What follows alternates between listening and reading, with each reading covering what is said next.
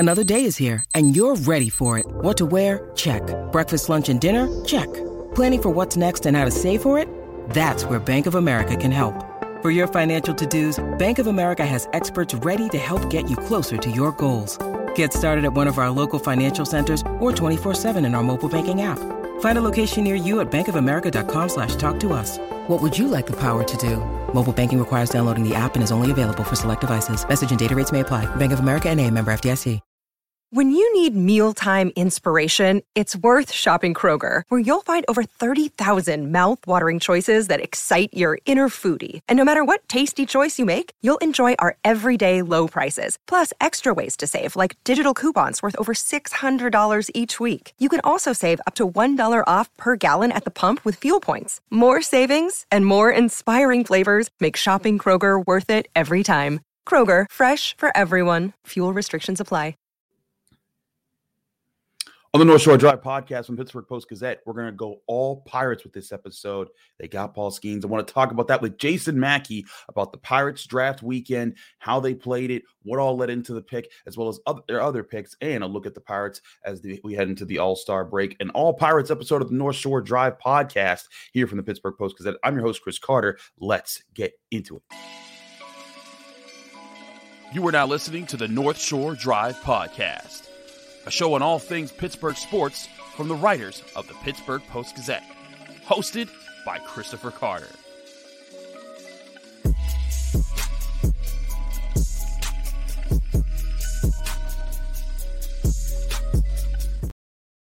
Hello and welcome to the North Shore Drive podcast from the Pittsburgh Post-Gazette. I'm your host, Chris Carter. This show is every Monday, Wednesday, and Friday here on your favorite podcasting app, as well as on YouTube. Subscribe to this channel and like this video if you're enjoying what you see here. We also have daily content that comes out from our writers here at the Pittsburgh Post-Gazette, including our man here, Jason Mackey, who's up in the wee hours here in Seattle after a long night covering the MLB draft. And Jason, we talked about this all last week. What were the Pirates going to do? Were they going to pass on one of the LSU guys and go for Max Clark or someone else? There was a whole bunch of scuttlebutt, but the bottom line is they did it. They got Paul Skenes. They sure took their time in doing so. Break down to us how this night worked out before the big pick.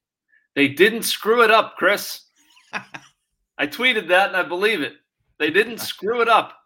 And thank God they didn't. I did not want to deal with the backlash of taking Max Clark or Walker Jenkins or what. And honestly, I believe they were going to. I really did. Like, I wanted them to take Paul Skenes. I thought it made a lot of sense for them to take Paul Skenes.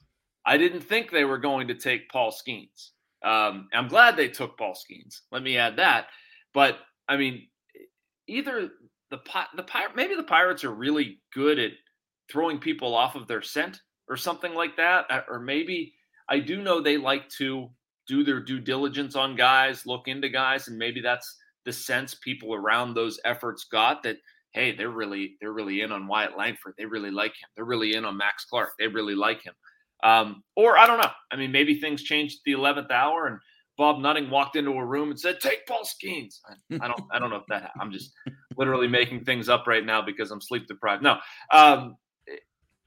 this is the smart pick, Chris. This is where we should have landed at the very beginning of this thing. I mean, people are starting to learn about this kid. They're learning about his physical makeup, what he can do on the mound, what his mental makeup is. I mean, it's a no-brainer of a pick. And, I don't need him to hit. I don't care if he hits, but give me the guy who throws 100, 102, nasty breaking stuff. This is a future ace. Absolutely. It's somebody who's going to be in the major leagues, in my opinion, next year. I don't think you'll find many people who disagree with that. Just a slam dunk of a pick. I hear you on that. And that was my next question. You kind of answered a little bit there, but was all this talk just smokescreen?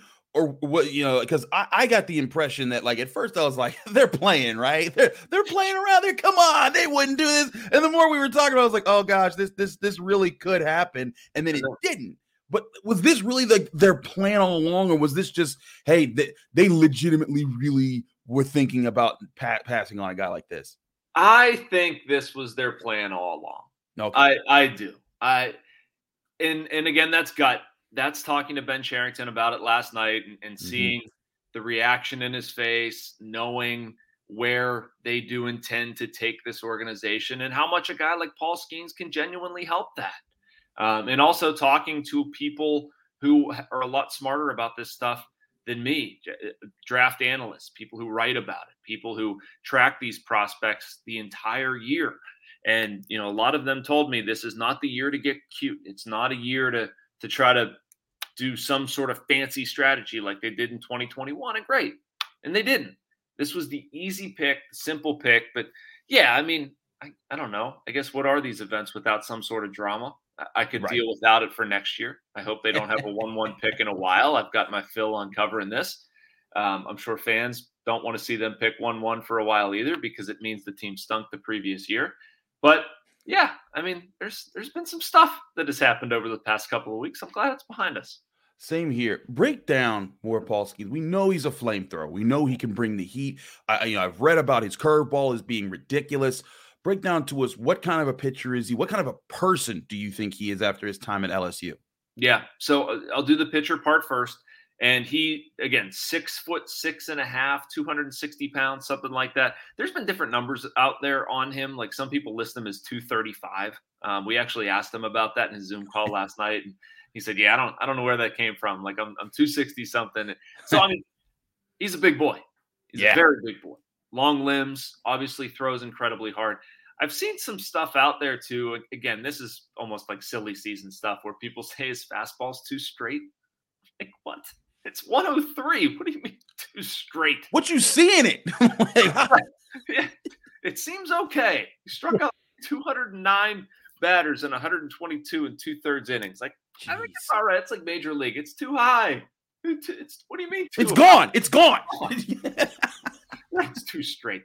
Anyway, so he's got that.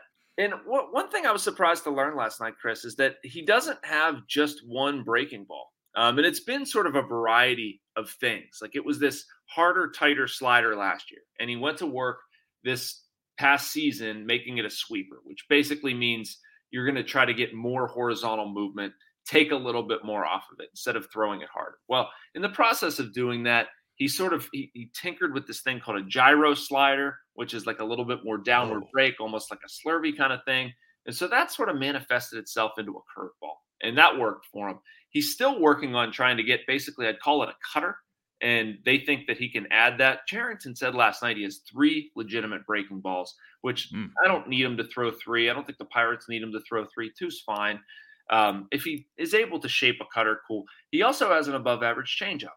And sorry, I can talk about his pitching. No, you're fine. Go. I'm following you. I just realized I went down a rabbit hole. No, this is great. No, he has a legit changeup. It's almost like a split change. We were talking to him last night about that.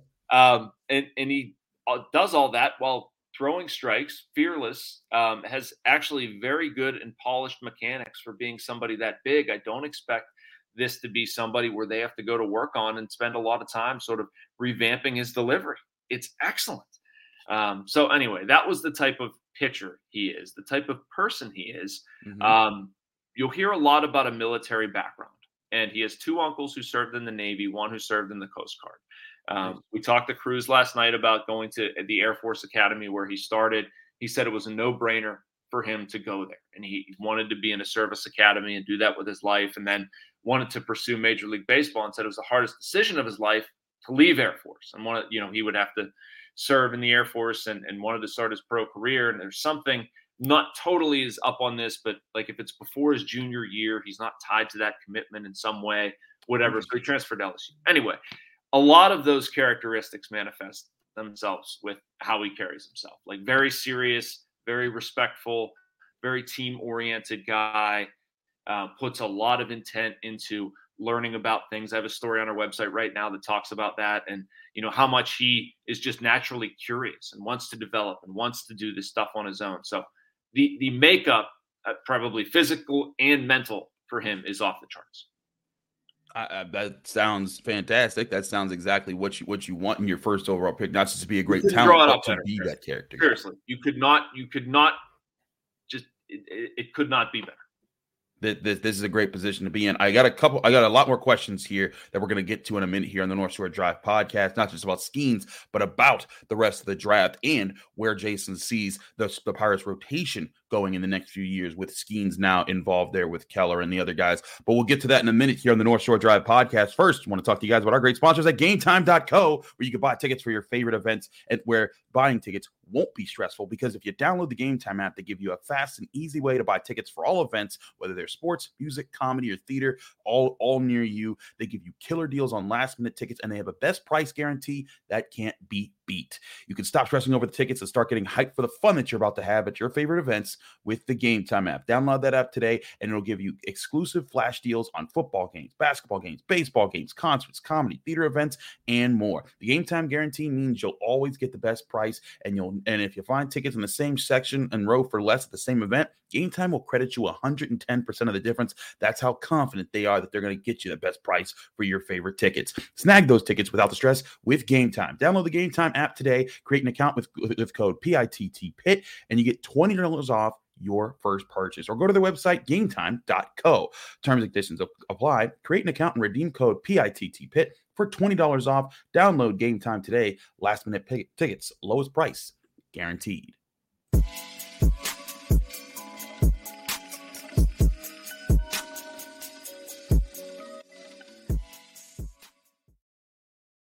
Back here in the North Shore Drive podcast, I'm your host, Chris Carter, here with Jason Mackey, our esteemed Pirates beat reporter, who's still out there in Seattle after the draft.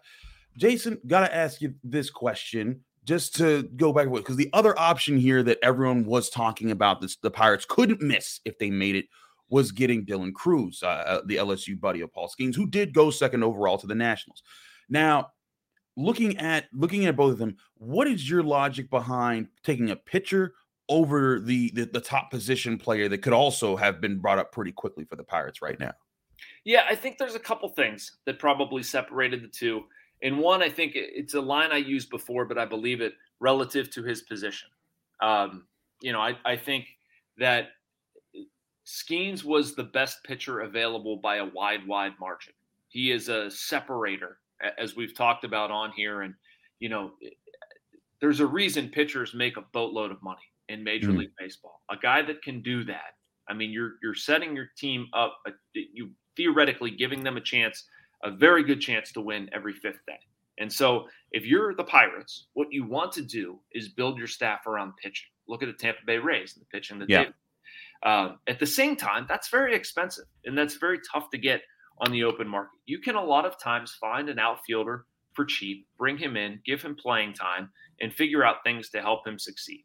Not that this is a perfect example, but Corey Dickerson would be an example of somebody they brought him in. He was good, won a Gold Glove, was, productive here and left and went somewhere else. Like, you can find those guys. I guess you can with pitching too, but for me, this was an opportunity to get something that they wouldn't otherwise spend money to get on the open market. You can find theoretically an outfielder to come in there and produce.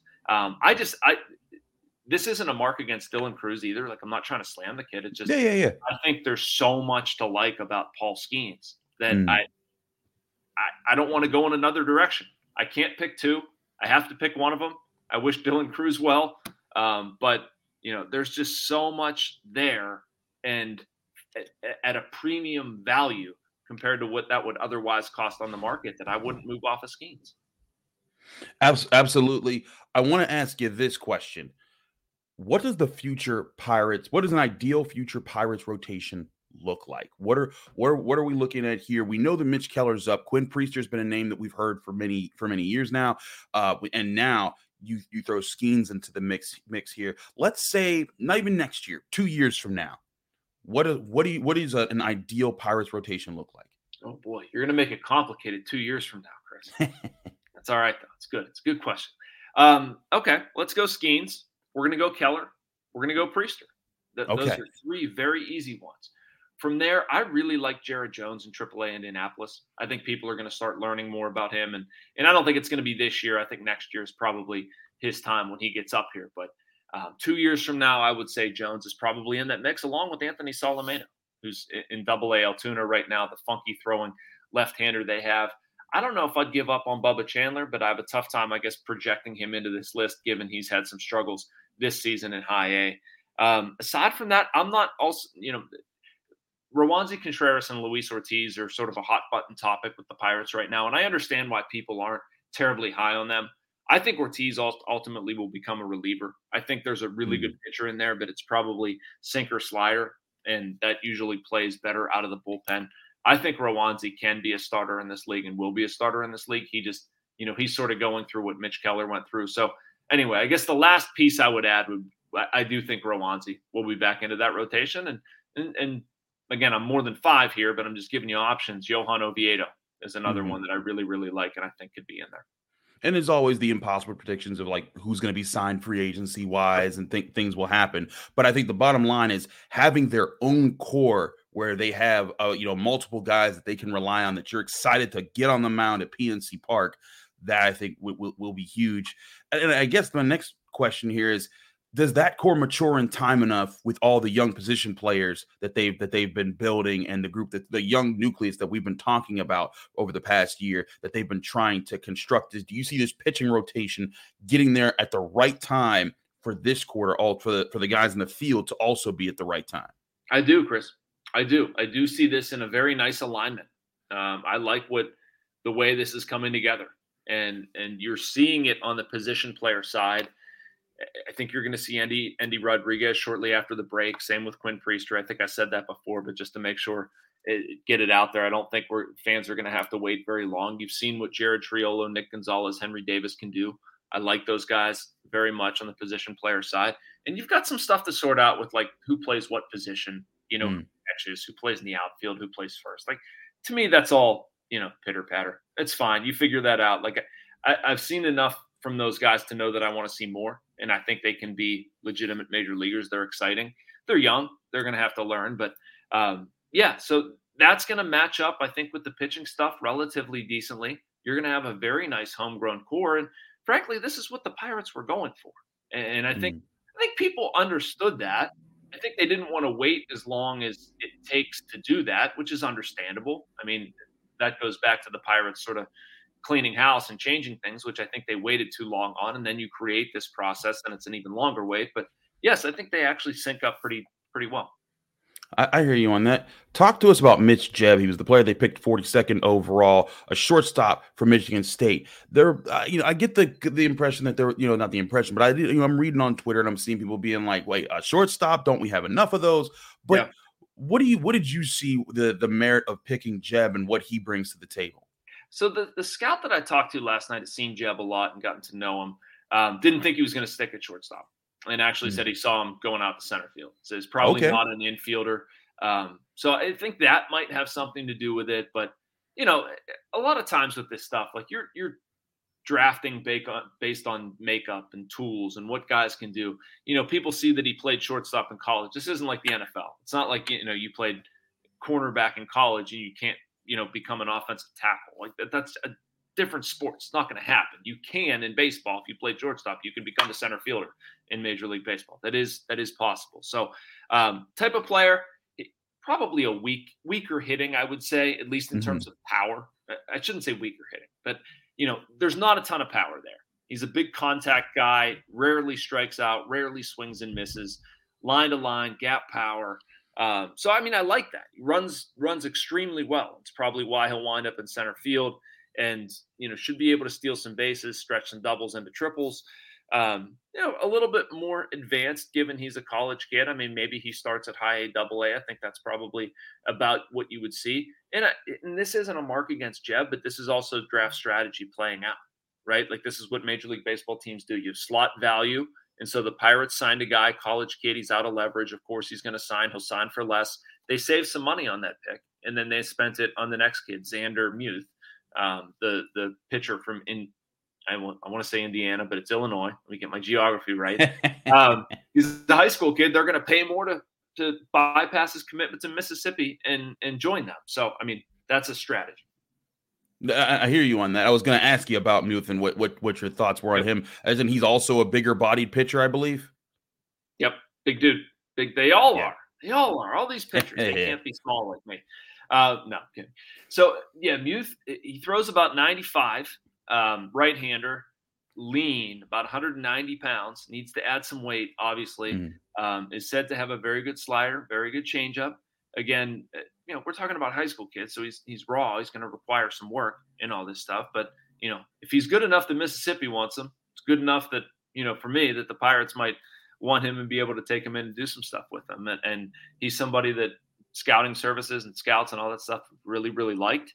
And he's somebody that they're going to have to pay more to commit to. But, like a lot of guys, comes down to command, execution of pitches, that sort of thing. And the Pirates can work with them, but there are projectable tools in there, as they say in the industry. And anytime you throw 95, 96, 97, which he's done, and you've got complimentary offerings, somebody's going to give you a chance. I hear you on that. Really exciting stuff with the draft. Jason Mackey, he's in Seattle for just a few more days there. But I want to talk to Jason about where we see the Pirates are now that we are at the All-Star break, and we're getting into that. Now they have a few days off while the All-Star game is happening, and that's going to be all those festivities. I want to talk about the Pirates specifically and how they're handling everything here on the North Shore Drive podcast with the Pittsburgh Post-Gazette. Chris Carter, Jason Mackey, stick with us. We'll be right back.